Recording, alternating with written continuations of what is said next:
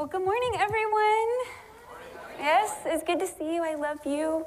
I've been praying for you, and I'm excited to see what God has in store for us this morning.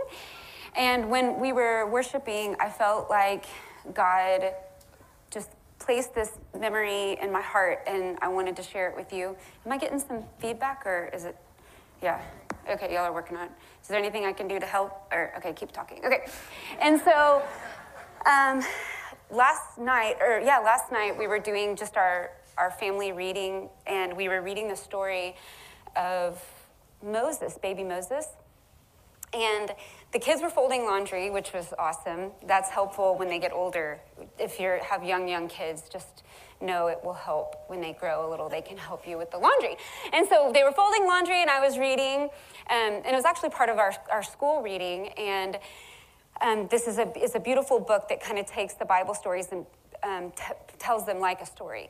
And it talked about this couple, the father was from the tribe of Levi, and they got pregnant with a baby, and it was baby Moses. But at that time, the Egyptians were ordering that all babies from the Israelites were thrown into the river, the firstborn son, or all sons, I think.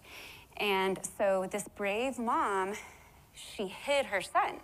And so, the kids could have told you the story of Moses a little bit, but like when it starts to get told like a story like this, like they kind of started folding the clothes a little slower, and they were like thrown in the river. I mean, they were just like, I'm listening, And so this brave mom, she hid him until he was about 3 months old, and then he was too loud. It's like she couldn't hush him up anymore. So people would walk by and hear the baby crying. And so she bravely went and made this little basket and put this tar-like substance on the bottom of it so it would float. And she surrendered her baby into the bushes of this river in hopes that it would be saved. And so then she leaves because she doesn't want anyone to see her. But this is a part of the story that really stuck out to me last night. Does anybody remember who stayed and watched baby Moses? His sister Miriam, yes. And she stayed and she kept her eyes on that baby. And so then along comes none other than who? The Pharaoh's daughter. The king of all, at that time, his daughter comes and he finds this little baby. And he looks up at her and he smiles at her, and she goes, I want this baby. I want to adopt this baby. And so then who was watching? The sister. She goes to the Pharaoh's daughter and she says, well, would you like a Israelite woman to nurse this baby for you? And Pharaoh's daughter said, well, yes, I would. And so then Miriam goes and she gets the baby's own mother, the mother that surrendered him into the water. And she gets to take him home and nurse him and raise him up. And my kids were like, and when we got to that point in the story, they were like, yes! They were just so filled with faith. They were like, this is a miracle. This is an amazing story that after all that, the hiding and the hope that he wouldn't die and the willingness to surrender, the sister willing to be brave and watch and then intervene, and then go and get the mother. And then the baby gets to be raised by the own mother. And that's not the end of the story. Then he gets put back into a place of authority. And, the rest of the story is even crazier. And so it's like, I felt like the Lord wanted us to stop right now on this day and be like, there are moments right now in our life that feel like we are having to take the biggest dreams of our hearts and put them into the river, and surrender things and hope for it to be different. Is horrible, the situation that put Moses there. The fact that they were destroying precious babies in a river. It's unthinkable.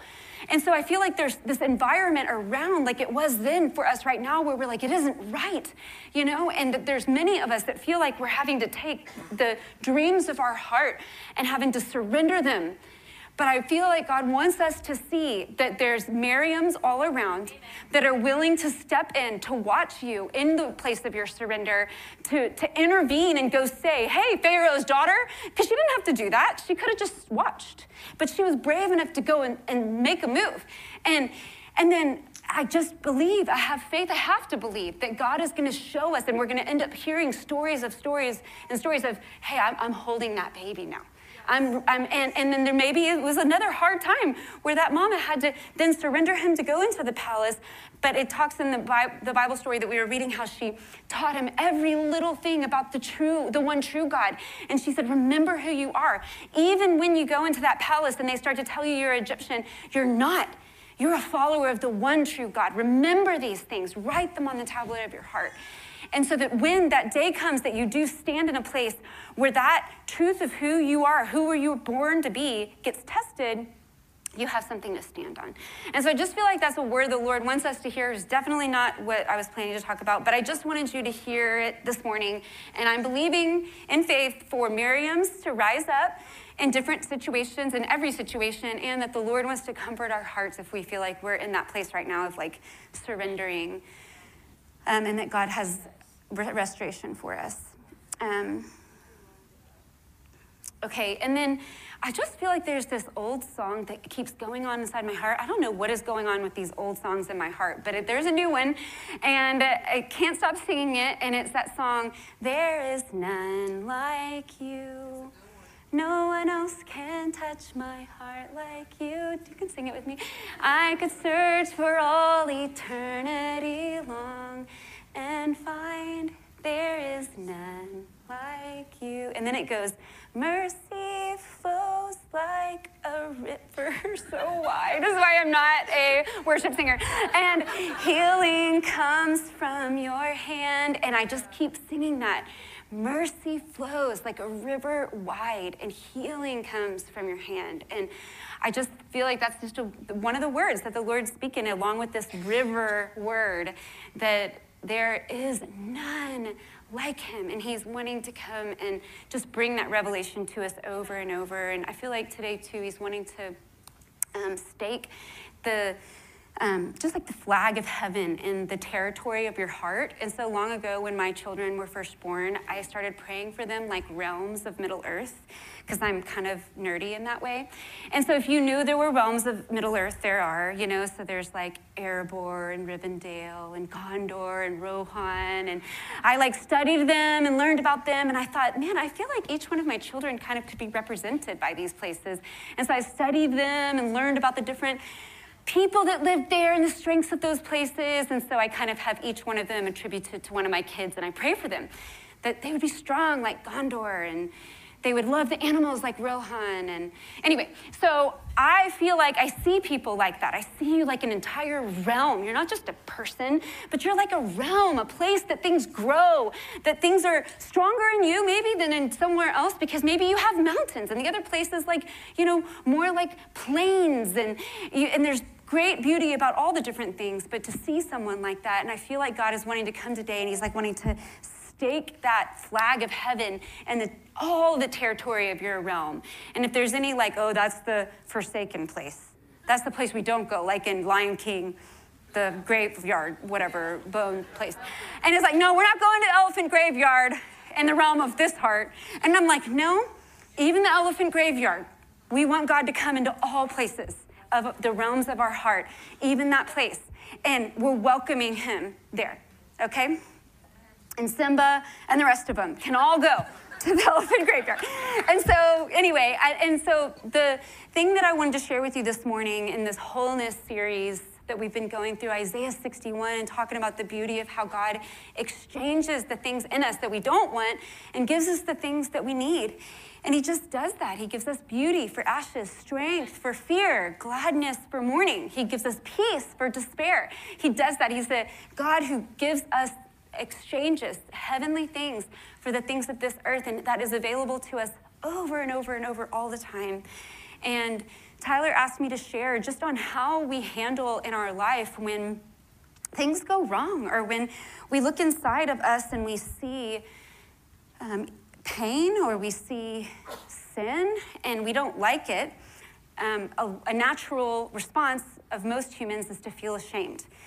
We do something wrong, we want to hide, It's just a natural response. And then that if we feel shame, the very next thing that the enemy wants to bring is condemnation, to condemn you. Okay, you did that bad thing. You should feel ashamed, and you should pay for what you did, okay? And so we all know, and we can say with our mouth and believe in our minds that, no, Jesus became the curse so that we could be free, that he paid for that sin. He took it upon himself so that we could be free. But on the day-to-day, whenever it happens, it's sometimes kind of hard to believe it, you know? And this past week, some of the closest people in my life experienced tremendous loss. They lost the closest people to them, and I had the honor to get to go to 2 separate services for my friends. And I just want to say that watching my friends walk through grief of losing some of the closest people to them in their life was such a privilege. And what I saw was people that truly grieved with hope. They grieved with God. And it was this true loss. They weren't hiding from the pain of these people that they loved that died. They were feeling the pain of it, but it was unmixed grief. It was pure. It was pure because they have cultivated a relationship with God in all of these little moments of their life up until this big moment that everybody fears, nobody wants. And what came out of them was wholeness. What came out of them was purity. And it was real, and it was hard, and it was sad, but it was pure. It wasn't mixed with bitterness or anger or these things that you don't want in your heart. It was a pure, holy grief. And one of them I was talking to before the funeral services, and every word that was coming out of their mouth was gratitude and even joy. Walking through the week before the passing and the different events that happened, they kept saying I'm so thankful. I'm just so thankful. I'm so thankful. And I stopped myself. Actually, our connection died. We were on FaceTime, and I pulled Tyler in. I was like, this person is unbelievable. Tyler, I can't even tell you. There is so many opportunities for bitterness in this person's life. And there's so many, everything that they're telling me that they're thankful for could, if you're looking at it from a different perspective, be the things that you get hung up on, you get angry about. Why did it have to be like that? What if it had been this way? And it wasn't there in their heart. And so we got back connected on the phone, and I said, do you realize how amazing you are? Do you realize how pure your heart is? Do you even see that you're making these choices that are setting you up for freedom that could be setting you up for something way worse? And it was they were huh, no, I didn't really see it that way. I was just thankful. And I was that doesn't just happen on the day of your worst nightmare. It doesn't. It happens because of years of choosing Jesus in those little moments that are so hard that you're okay, that offended me. All right, Lord, who are you in this place? To where on the worst day, there was no questioning God. There was no questioning his true righteousness, his true goodness, and they were able to go, I am your daughter. I'm your son. And then in another conversation, we were talking, and one of them said, it's people talk about heaven all the time. And our heaven is our home. But they were it's I can feel it now. I can feel faith. I can feel it. And it was kind of hard to explain for this person. And then someone else was standing there that had lost the same relative. And they were it's because faith is a substance. That's why you can feel it. Faith is the substance of things hoped for. And these are people who lost the closest person in their life. And I was in awe. I was just standing there watching them how are you thinking this? How are you saying this? I was awestruck by the health in their hearts, by the purity of their grief, and by their willingness to walk through the grief. Like, it wasn't like they were hiding from it, pushing it away, but they had God in it. They were with him, and it was like they had side by side walked with the lion so many times that when they were in the valley of the shadow of death, it was like that lion was just right here. He was so big, and there was no question about his presence there. And so they were going to be okay, you know? And so I share that because all of us want that. No one in this room is like, oh, I want to fall to pieces on the worst day. I mean, everyone's like, okay, I want that to be said of me. There's no one in here that doesn't say, I want to be that. I do. We all want that. And so I wanted to share, like, not like, here's how, you know, but like more just like the stories of my own journey. And I think, like, I'm hoping that you can see yourself in some of these stories, at least where you may be today or could be tomorrow or were 10 years ago, and start to just ask yourself, am I communing with God in a way that's building wholeness inside of me? What is the source of my life? What is the source of my beliefs? What is the source of what causes me to think what I think and say what I say? And I was kind of debating about when to share, but I'm going to go ahead and share this. If you will share the tree.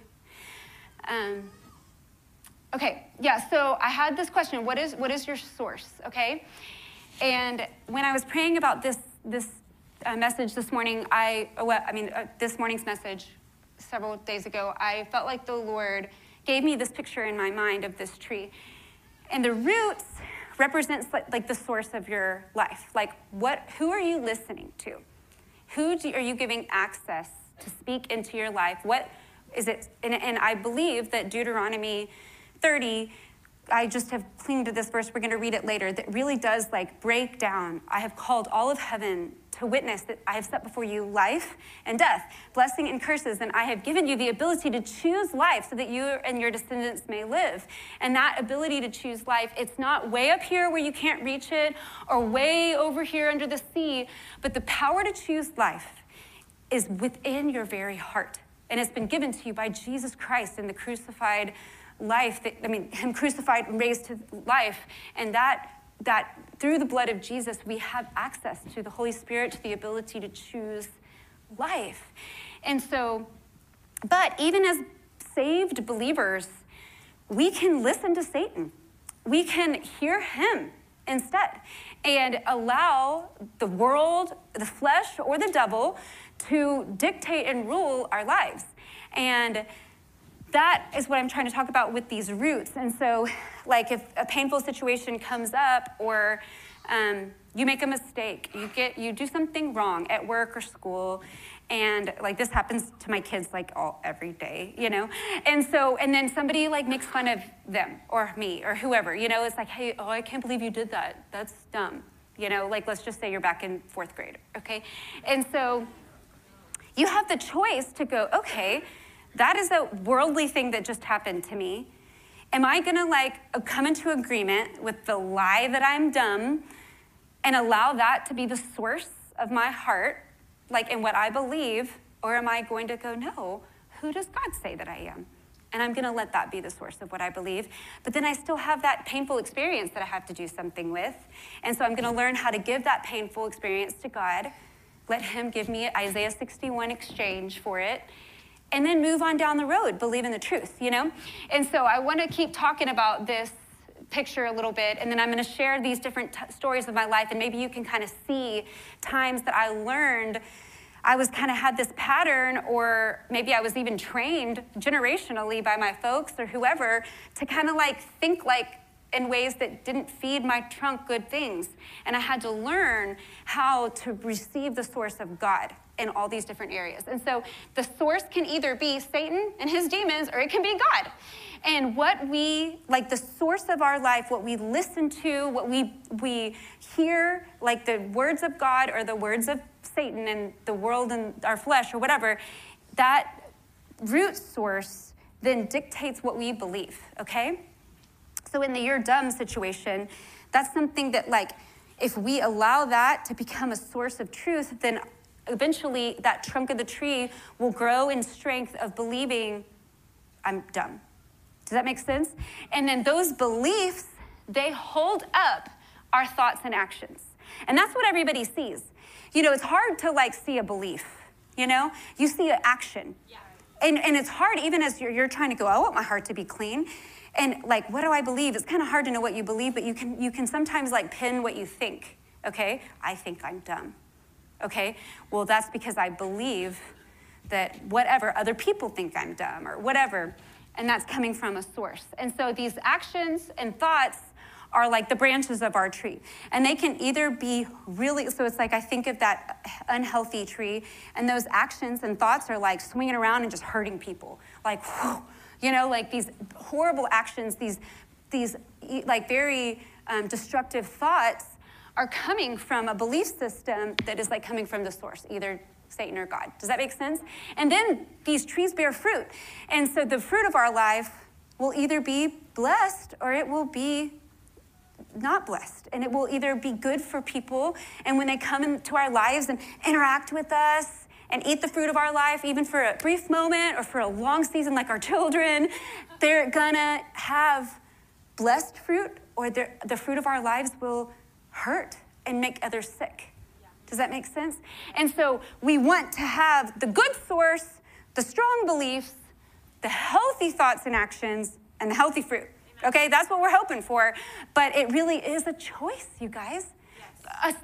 Someone who believes that Jesus Christ lived on the earth, born of a virgin, died on the cross for our sins, was buried in the grave, raised, conquering sin and death, has the keys to eternal life. You could believe all of those things, and your tree could look like the one on the left. Yeah. Wow. It's true. I've experienced it, you know?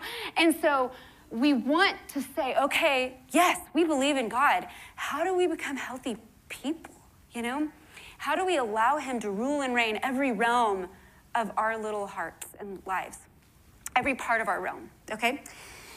Thank you for the tree. Isn't that so amazing? They made that. I thought it was so cool. I drew it in my journal, and it was so confusing looking, and then they did that. It was like incredible. The media team is incredible. Okay, so, okay, I'm going to start telling you just a few stories from my life, and maybe you can see how God taught me this and how I was learning to receive the good sources so that my beliefs were strong and my actions were good and my fruit was healthy, okay? Okay, I feel like half of you have heard these, but that's fine because the other half maybe hasn't.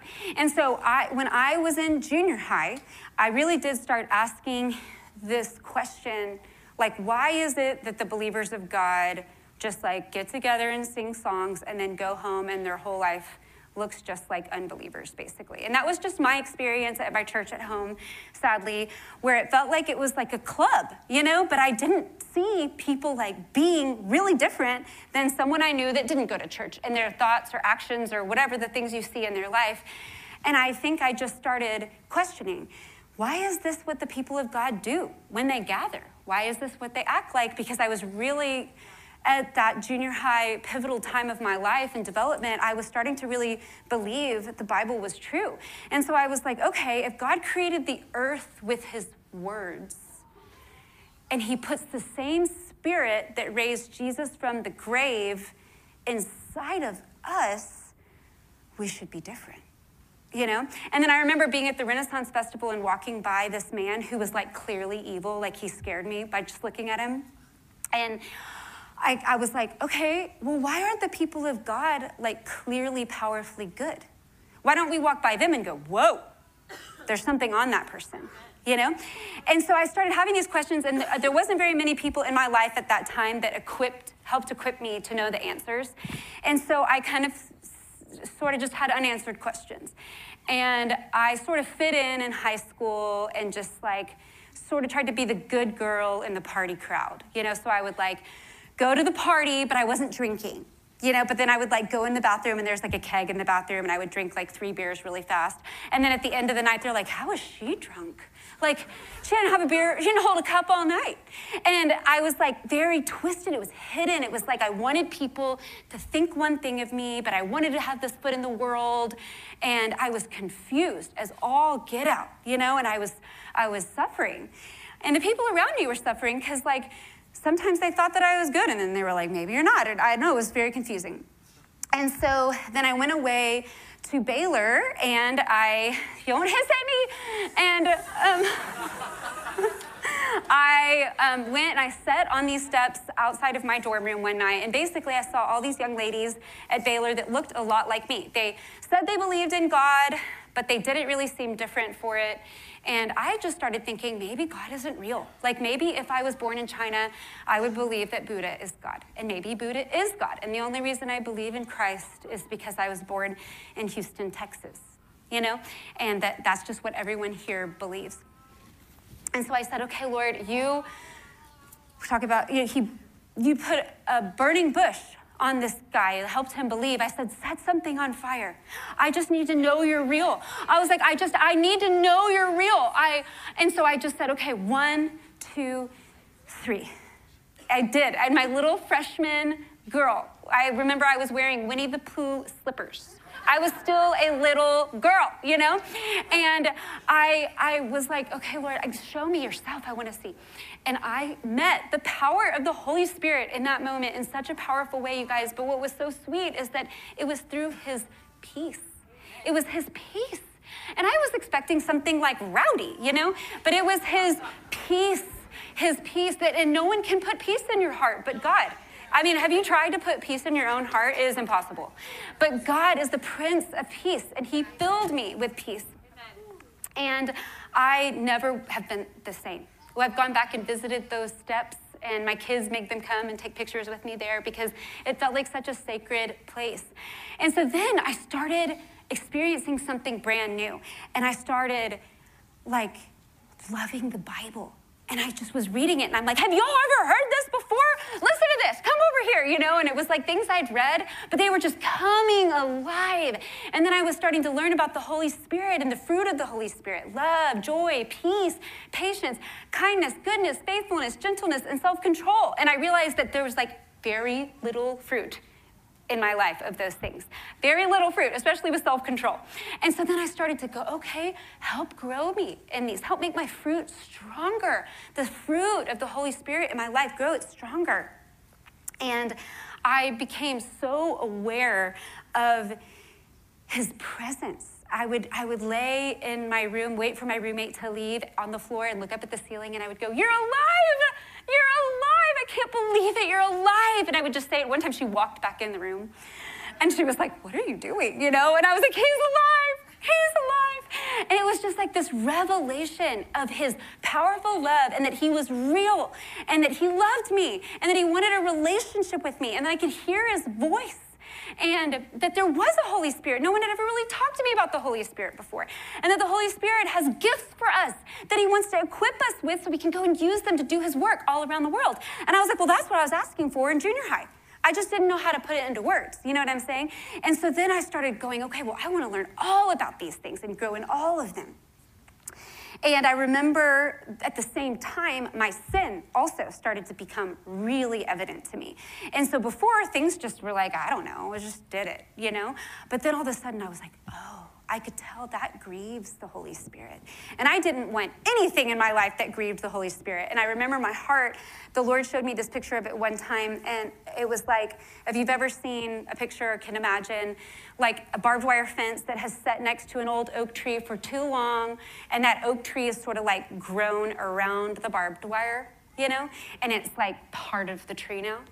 And I felt like that was my heart. It was like there was like barbed wire all inside of it.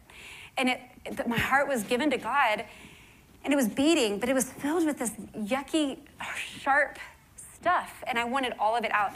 And one day I was like, Lord, I can see my sin. I hate it. I want it all out. And I felt like I wanted to take the edge of that barbed wire and just rip it out of my heart. And the Lord was like, what would happen to you if that happened, Ashley? I felt like he asked me this, and just in the quiet of my heart, and I was like, I think my heart would be ripped to shreds. And he was like, it would. And he was like, but I'm going to be faithful to take 2 or 3 little barbs out and then heal that place in your heart, and it will grow stronger. And if you'll be faithful to journey with me, I will remove these things from you over time, and your heart will be whole and strong. And so I went on this journey of going, okay, well, what's next, Lord? What's the next thing you're going to help pull out of me and help me be more like you? And it was such a sweet, sweet journey. And I remember at the very beginning of that journey, I was at our like Revive, our college spring break mission trip, my sophomore year in college. And we were in Juarez, Mexico, and we had this night where every section on the trip had a night that you stayed up all night and prayed. It was a really intense season. Yeah, and so it was our turn. And it was so fun, you guys. I mean, just sweetest memories. It just, like, after 10 minutes, most of us were like, we don't know what to pray anymore, you know? And so then we were like, okay, well, I have to learn how to pray, you know? And so it was so fun. And then, like, at one point of the night, the leaders would come in and they would pray and prophesy over all of us. And I remember Jimmy Seibert, who I think a lot of y'all met when he came to World Mandate. I didn't know him. I was a sophomore in college. This was 20 years ago. And I was like on my knees with my face against the wall. And so I don't even think he knew who I was. And he just walked up to me and he put his hand on my back and he said, it is time to stop living for the trite things in life. Put them away and follow God. And then he just walked away. And I was like, that is a bold word, you know? I was like, but I wanted somebody to talk to me like that. I wanted somebody to say, take your own life seriously. Believe that God wants to do great things through you. I actually told him that a couple of months ago, that he said that to me. I had never told him. And he was just, it ministered to him so much. And I was like, I wanted somebody to challenge me. And you know what? I did. I put away the trite things in my life, and I believed that God wanted to take me seriously.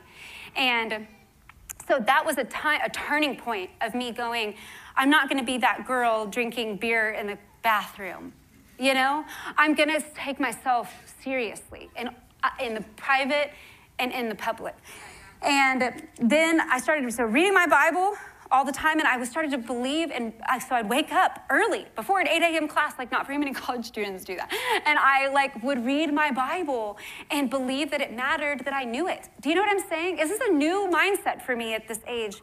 Not just that I listened to somebody on Sunday once a week, but that I knew my Bible.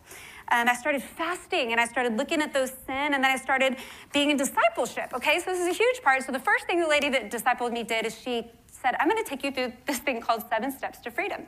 And it's really about recognizing that you could be a saved person that had bad source coming into your heart, making your tree sick. And so she was like, it's really an opening up of your eyes to the fact that there is an enemy, and that there are demons, and that Satan wants to use those demons to destroy our lives, even when we're believers, and that you can recognize them and get rid of them, you know, but you have to do that. You know, you have to work on that. And so there were 7 steps that you went through. Generational, I can't remember what they all are. It's a plug for the discipleship school. You have to go through 7 steps in the discipleship school. So she was kind of basically taking me through it. And I remember when I got to the one about physical or sexual purity, I felt so convicted that I went back and I called every boy that I ever kissed or had unhealthy relationship with, and I called them and I said, hey, I want you to know that the girl that you knew has died, and that God has raised up a new creation. And so if you ever see me, I just want you to know that that girl is gone, and I am a new creation. And most of them were like, oh, cool. I'm like, thanks for calling, you know, but I wanted to be free. I didn't care. I wasn't afraid. I was like, I want him to have every single part of my heart. I don't want one tiny thing to be following me around. I am free. Okay, as the best as I could, you know, and then he's still setting me free today. But I was devoted, determined to be free. And so that was a fun season. That's about when my parents thought I lost my mind, you know. They were worried about me. But it was I was very passionate about the Lord. And then I started learning, like I've said a few times, about the difference between the world, the flesh, and the devil. Those were all confused in my mind. If I had a thought, I just thought it belonged to me. And so I was learning, that I can, have a thought that doesn't that doesn't belong to me. And I can renounce that. I don't believe that. And I can move on down the road. But before it was like, I just felt like it was all combined into one confusing ball inside of me.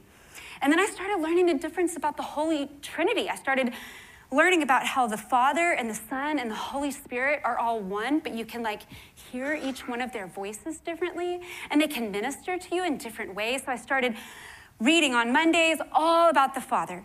And I would read passages that talk about his attributes and about his ways and what he's done for us. And I would only read scriptures about the Father. And then on Tuesdays, I'd read only scriptures about Jesus and the servant, and that he was the image of the invisible God, the firstborn of all creation, that he had an appearance that no one would be attracted to him, that he was despised and rejected by men, a man full of sorrow and acquainted with grief. And I was just like going, and I want to like fill my heart with all the things about Jesus that I possibly could.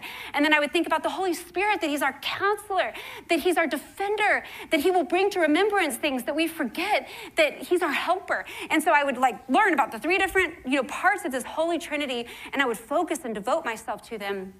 And I was really watching God grow me inside of my heart. And then I started something interesting happened to me one day, and I was at early morning prayer, which is this is still college days, And I had peace in my heart. It was like a typical thing for me to have peace. And so before that season, it was like I was mostly anxious. And if I had a peaceful moment, I'd be like, huh. But then after that day on the steps and that journey began, I started to feel peaceful most of the time. And so then if something kind of like got me in a little tizzy, I would go, what's wrong? And I would be able, so I was at EMP one morning, and I was walking back to my dorm, and I was like, something's bugging me, I kind of felt like I used to all the time, And I was like, there's something bugging me. And I felt like the Lord was like, you lied to that girl. And I didn't even mean to. It was just sort of like an exaggeration, da-da-da-da. And then I was like, you're right, Lord, I repent. And then I called her, I confessed. I'm so sorry I lied to you. I don't even think I really meant to, but I think maybe somehow I wanted you to think I was cooler than I am or whatever. And so, will you forgive me? And she did, and peace was restored to my heart, and I started being able to identify the different things that were happening inside of me. And it was the journey of allowing my source to truly be from God and learning how to do that. And in that time, I read Isaiah 59. And so this is a passage that I was trying to figure out how to summarize. And so I just want to let it wash over you. So you can close your eyes, or you can read it along with me. You can say it out loud when I read. I don't care. But I feel like this passage summarized the revelation that I got in that season of my life, which was, we are destined for hell. And God, we need God. Because I think somehow in our little Christian culture, we somehow rank ourselves still. Well, that wasn't as bad as that guy. Did you see what he did? He must need more salvation than me. Or whatever. It's like, even if we don't want to do it, we kind of do, And it was like in this season of my life, the Lord was revealing my utter depravity, that I had to have his salvation to live, to breathe. Where else could I go? For he had the words of eternal life. I had to have him. And what was happening, what I didn't realize, was that I had been the center of the world for myself, and God was putting himself in the center of my world. And he was what my world was all about. But I truly, the gospel of that he paid for our shame, he paid for our condemnation, that we don't have to fix it and make it right. He is the source. That was what all these little moments, repenting for the lie and whatever it was that I was doing, that it was putting him in the center of my life. And I feel like this passage just sums it all up. Okay, Isaiah 59. Surely the arm of the Lord is not too short to save, nor his ear too dull to hear. But your iniquities have separated you from God. Everybody say, my iniquities. Not yours, not his, not your dad's. My iniquities have separated me from God. And so this is what was happening in that season. I was going, mine, I own it, Your sins have separated you from God. Your sins have hidden his face from you so that you will not hear. For your hands are stained with blood, your fingers with guilt. Your lips have spoken falsely. Your tongue mutters wicked things. No one calls for justice. No one pleads a case with integrity. They rely on empty arguments and they utter lies. They conceive trouble and give birth to evil. They hatch the eggs of vipers and spin a spider's web. Whoever eats their eggs will die. And so this scared me. I remember reading this verse like every day for like a long time because I wanted to be a mom so bad. I was like the dream of my heart. I was getting the MRS degree at Baylor. You know, I wanted to find Mrs., like the MRS degree, if you don't heard that joke. I just wanted to find my husband and have babies. That was it. I was just going to Baylor for fun. And very expensive fun. But I was like, whoever eats their eggs will die. And I was like, I want the fruit of my life. I don't want someone to die eating the fruit of my life. That sounds terrifying to me, you know? And so I was just reading this over and over. I was like, I don't want this. I don't want this. So the whole first part of this is like, yikes, you know? And it says, and when one is broken, an adder is hatched. Okay, so yucky things. Their cobwebs are useless for clothing. Oh my gosh, so sad. They cannot cover themselves with what they make. Their deeds are evil deeds, and acts of violence are in their hands. Their feet rush into sin, and they are swift to shed innocent blood. They pursue evil schemes. Acts of violence mark their ways. The way of peace they do not know. There is no justice in their paths. They have turned them into crooked roads, and no one who walks along them will know peace. So justice is far from us, and righteousness does not reach us. We look for light, but it's all darkness. For brightness, but we walk in deep shadows. Like the blind, we grope along a wall, feeling our way like people without eyes. At midday, we stumble as if it were twilight. Among the strong, we are like the dead. We all growl like bears. We mourn mournfully like doves. We look for justice, but find none, for deliverance, but it is far away. For our offenses are many in your sight, and our sins testify against us. Our offenses are ever with us, and we acknowledge our iniquities. Rebellion and treachery against the Lord, turning our backs on our God, inciting revolt and oppression, uttering lies our hearts have conceived. So justice is driven back, and righteousness stands at a distance. Truth has stumbled in the streets, and honesty cannot enter. Truth is nowhere to be found, and whoever shuns evil becomes a prey. And the Lord looked and was displeased, and there was no justice. And he saw that there was no one, and he was appalled that there was no one to intervene. So his own arm achieved salvation for him, and his own righteousness sustained him. He put on righteousness as his breastplate, and the helmet of salvation on his head. He put on the garments of vengeance, and he wrapped himself in zeal as in a cloak. And according to what they have done, so will he repay wrath to his enemies and retribution to his foes. He will repay the islands for their due. From the west, people will fear the name of the Lord, and from the rising of the sun, they will revere his glory. He will come like a pent-up flood that the breath of the Lord drives along. The Redeemer will come to Zion, to those in Jacob who repent of their sins, declares the Lord. As for me, this is my covenant with them, says the Lord. My spirit, who is on you, will not depart from you. And my words that I have put in your mouth will always be on your lips, and on the lips of your children, and on the lips of their descendants, from this time on and forever, says the Lord. Amen. And so that is what I believe he wants us to rest in, to be able to live in this place of not, maybe I can be good enough, maybe I can try hard enough, but to be able to get through that whole chapter and see we are truly evil without the blood of Jesus, and that he comes and he washes us and he redeems us, and he is the one that makes us new. There is not one good one among us. Not one of us is righteous. Our righteous acts before the Lord are like filthy rags. They're lifeless. There's nothing that we can bring to him without the powerful blood of Jesus. And so then this this promise at the end where he's like, all of that is true, but then I come and I am putting my spirit upon you. I will not depart from you. This powerful promise, but it's all around the reality that Jesus is the one that worked out the salvation. He's the one that came and he put on his own armor and he became righteousness on our behalf.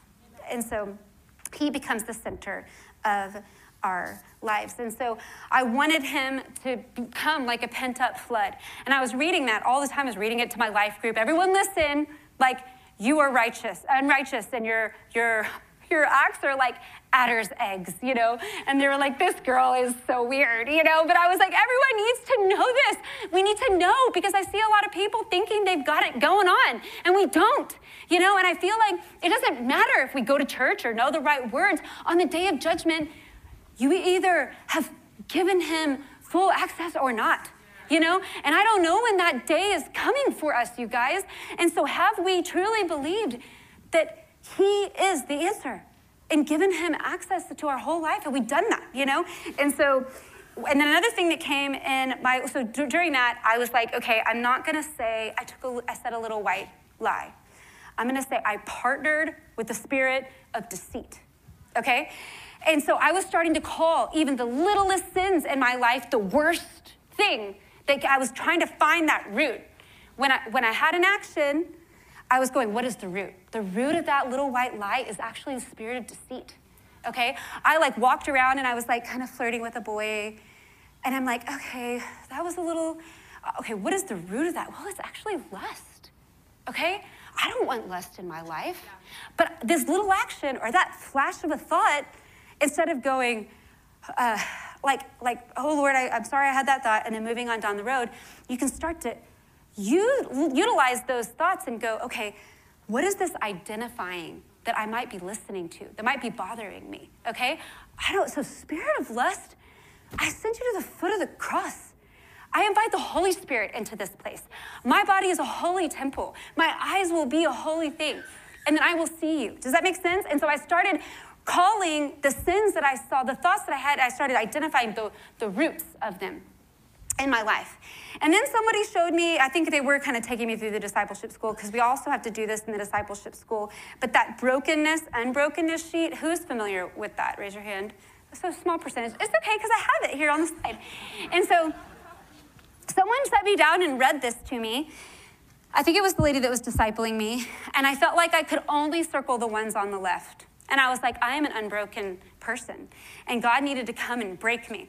And so I'm going to give you examples, okay? So a proud and unbroken person, it's like you can be anointed by God, but if you're unbroken, you're actually really dangerous, and you hurt the church. And so a humble, broken person is actually, they have so much more strength, even though they're humble and unbroken. I think you would get that concept, but it was new for me at that age in college. And so an example of a proud or unbroken person. The proud person would focus on the failures of others. A humble, broken person would be overwhelmed by their own spiritual need. Proud are self-righteous, have a critical fault-finding spirit. Why did you do that? Oh, this wouldn't have happened to me if he hadn't have said that. It's a great example. A humble person are compassionate. They have a forgiving spirit. You see the opposite? You see how this can be good fruit, the two sides of the tree? A proud would have to prove that they are right. A humble person being willing to yield the right to be right. Someone comes and says, you hurt me, and you go, no, I didn't. But yielding that right to be right and saying something along the lines of, I'm really sorry I unintentionally hurt you, and being okay not being understood. That's really hard. A proud or unbroken person claims rights. Well, it's my right. I'm supposed to be given this. This is what I'm supposed to do. And then a humble person yields their rights. And I think that if you have a trouble with this one, if you've ever had an infant, it's sort of just does it for you. You're like, I have no more rights. They're gone. I have no right to sleep, no right to eat, no right to do anything alone ever again. And so, Okay, and then an unbroken person has a demanding spirit, and then the other would have a giving spirit. Okay, there's a few more on the next slide. Proud, unbroken, a desire to be served. You know, you see this at the restaurant. The humble, unbroken person are motivated to serve others. How can I be a blessing? How could I go and take up that need and fill it? Proud, feel confident in how much they know. I'm so smart and important. And the humble are humbled by how much they have to learn. Proud are quick to blame others. Humble accept personal responsibility and can see that they were wrong. Proud are defensive when criticized. Humble receive criticism with a humble, open heart. Proud work to maintain an image and protect their reputation. Humble die to their own reputation. Proud deal in generalities when confessing sin. Humble deal in specifics, okay? And so that's what I was talking about. I started reading this and going, okay, no, I'm not gonna say, oh, I kind of had some weird thoughts the other day. I'm gonna be like, this is the exact thing. And so me and Katie Pleasant, wherever she is, when we first started planning the church for a while, I can't remember, she probably remembers how long, we would write down every bad thought we had, and at our discipleship meetings at like Slotskis, we would read them to each other. Every bad thought that came inside of our heads. It was really, really revealing what we were. And Katie had a lot of bad thoughts, and you know what? So did I. But God was with us. You know what I'm saying? It wasn't like that we were trying to prove we don't have bad thoughts. Everybody has bad thoughts. But we wanted to learn, okay, well, what are the source of those bad thoughts? Why are we having those bad thoughts? And we wanted to grow and get them out, okay? Okay, and so I want to move on to the final part. So calling sin the worst possible thing, brokenness, unbrokenness sheet, and then I started like recognizing one of the first big trunk tree beliefs was this place of like, that reputation or wanting people to like me. And I was so insecure, really, and I was like comparing myself all the time with people. It doesn't matter if it was like before I really got to know the Lord, it was more like physical things like, oh, I wish I had her legs or her hair or that car or that boyfriend or whatever it was in that season. And then it kind of turned into, well, why did she get called on to pray instead of me? Or, well, her prayer sounded a lot, whatever it was. Do you know what I'm saying? You can fill in the blank, or maybe I was the only one that's ever struggled with those kinds of things. And so I would feel so like yucky all the time. And so one time I shared this recently, I think in one of the, either at Fall Retreat or at ADS, but I had this lady walk up to me and she said, you're a mother. And I was not a mother, I was young. And she was like, you're a mother, you're a mother, you're a mother. And I felt like the Lord was speaking to me to become a mother. And the difference between an older sister that always wants the better pillow, you know, and that a mother that is willing to give away anything, and a mother that sees others and wants to celebrate them and rejoice over them. So he started taking that away from me. And he started teaching me about boundary lines and my friendships and how I can be okay if someone that I love isn't okay. He started to teach me all sorts of things about the way that his love put identity upon me. And it was 23 years of daily walking so that the roots of my heart were strong and deep. And then the last thing that I wanted to say before we close is I wanted to show you this little graphic of a process. And so this is something that I've gone through every morning that I spend time with God almost, and it's what we do in our family devotional time with the kids. And so it's recognizing, forgiving, repenting, renouncing, receiving, and rejoicing. And so, for example, like one of my kids might have felt embarrassed at an event or something like that. So recognizing that as a potential for Satan to want to come and like put an unhealthy thing on my kid.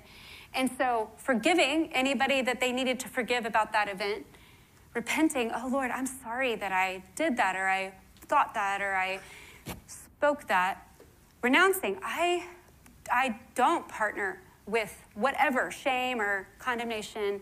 I want to receive whatever you have in exchange, Holy Spirit, and then I want to rejoice over what you have given me. And so that has been a very helpful tool in what we have gone over over and over in our lives. And I think what will happen when you start to go through this journey is that the Lord will teach you how to identify the places that the branches or the thoughts or the behaviors, be able to identify the source. And you'll get to a place where I believe the Lord will help you, like, not to just manage your temptation or your sin, but truly have victory over it. And there have been a few different times in my life where temptation has come my way. And I really felt like it was important that I share this today, because a lot of the times I think we feel like it's normal to just be tempted all of the time and have to just deal with it. And I remember when Tyler and I were engaged, he was struggling with pornography and masturbation. And I didn't know it when we were first dating, and he finally confessed it to me when we were right before we were engaged. And he was like, I'm going to tell you every time it happens. But he would always be so brokenhearted, and I would feel filthy, and it was horrible, and we would fight, and it scared me. And it was this weird thing I'd never heard of before. I had never struggled with it. And one day he came again and was like, it happened. I'm so sorry. I don't know what to do. Every guy struggles with this. You know, it's just a thing. I don't know. Every discipleship group he's ever been a part of was just like, how can we put more apps on your computer? Or what, didn't have phones really at that time, but it was just like, how can we just create a help so that you don't have to, the most possible, so that it might not happen, and maybe you can get through a year. Maybe you could get through 2 years. But I looked at him at that, and I was like, do you believe that Jesus raised from the dead or not? Like, do you believe it? Because if you do, then he can set you free from this. You do not have to deal with this sin for the rest of your life. You don't have to deal with it for one more day.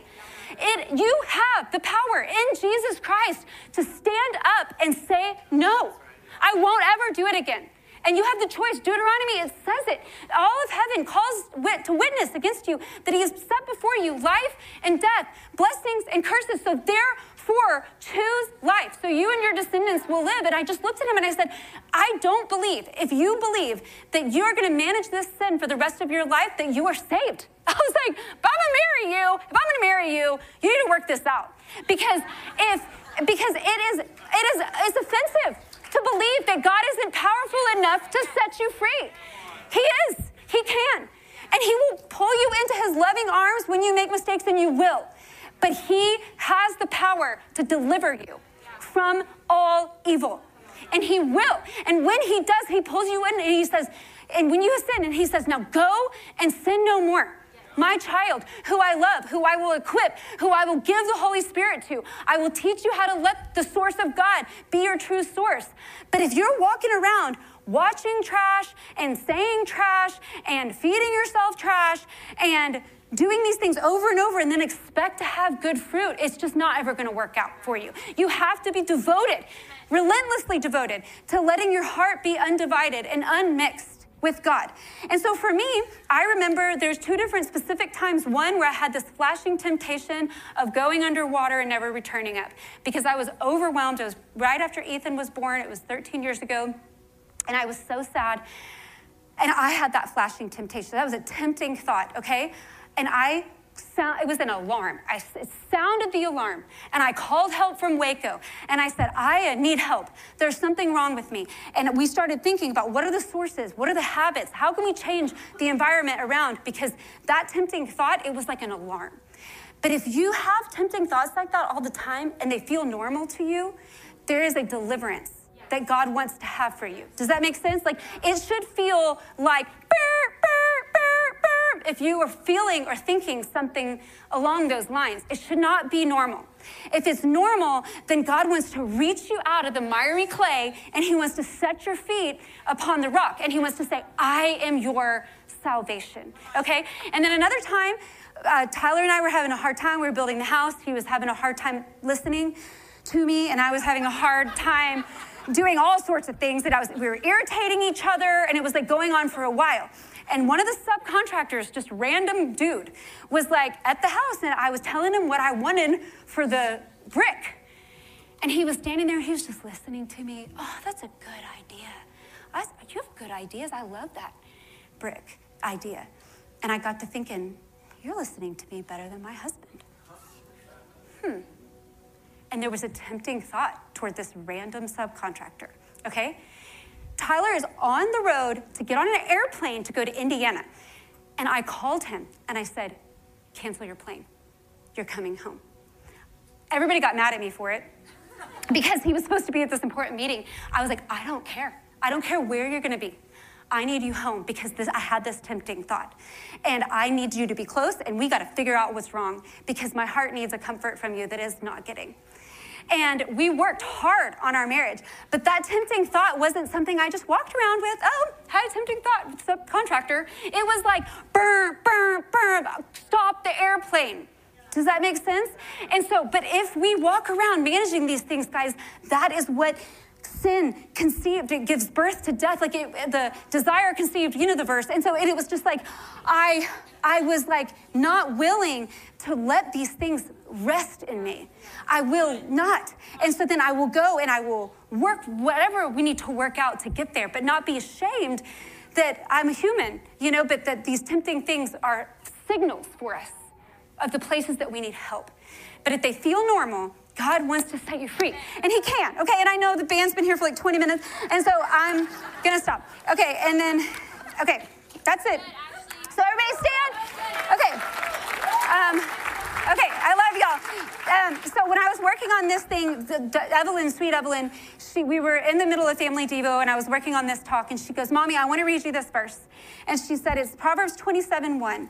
And she did not know what I was talking about. And she goes, he who guards a fig tree will eat its fruit, and whoever protects their master will be honored. And I thought, oh my gosh, Evelyn, he who guards their fig tree will eat its fruit. And I felt like the Lord wanted Evelyn to speak that to you guys and to say that if you guard your tree, you'll eat good fruit, you know, and we're gonna honor our master.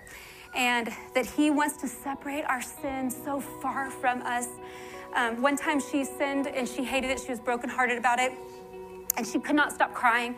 And she did something wrong. And I looked at her and I kind of did what I did to Tyler. I said, never do that again. Like, you can never do that again, you know? And she was like, Mommy, I'm sad, I'm sad, I'm sad. And so I told her to write down every little thing that she did. And we went outside and I took a match on that paper and I burned it. And I said, no, go find it. Go find that paper. And she was like, I can't find it, it's gone, you know? And I feel like that's what the Lord's wanting to do today. He's wanting you to write these things down. He's wanting to set them on fire and say, go find them, I dare you. That's how far I've separated your sin from you. It is not yours anymore. And he set you free. And so Jesus, I pray right now for every heart that needs deliverance, Lord. It's not a special club. We all need it. That you would show us, Lord, where do you want to deliver us today? Again, set us free, Lord. Where do you want to break generational strongholds of addiction or these strongholds in our lives that make us trapped? Lord, I pray that you would put a belief in our heart that you can do it. And that you would let us believe not just for our own lives, but for our children and for our future children and for our families. In Jesus' name, amen.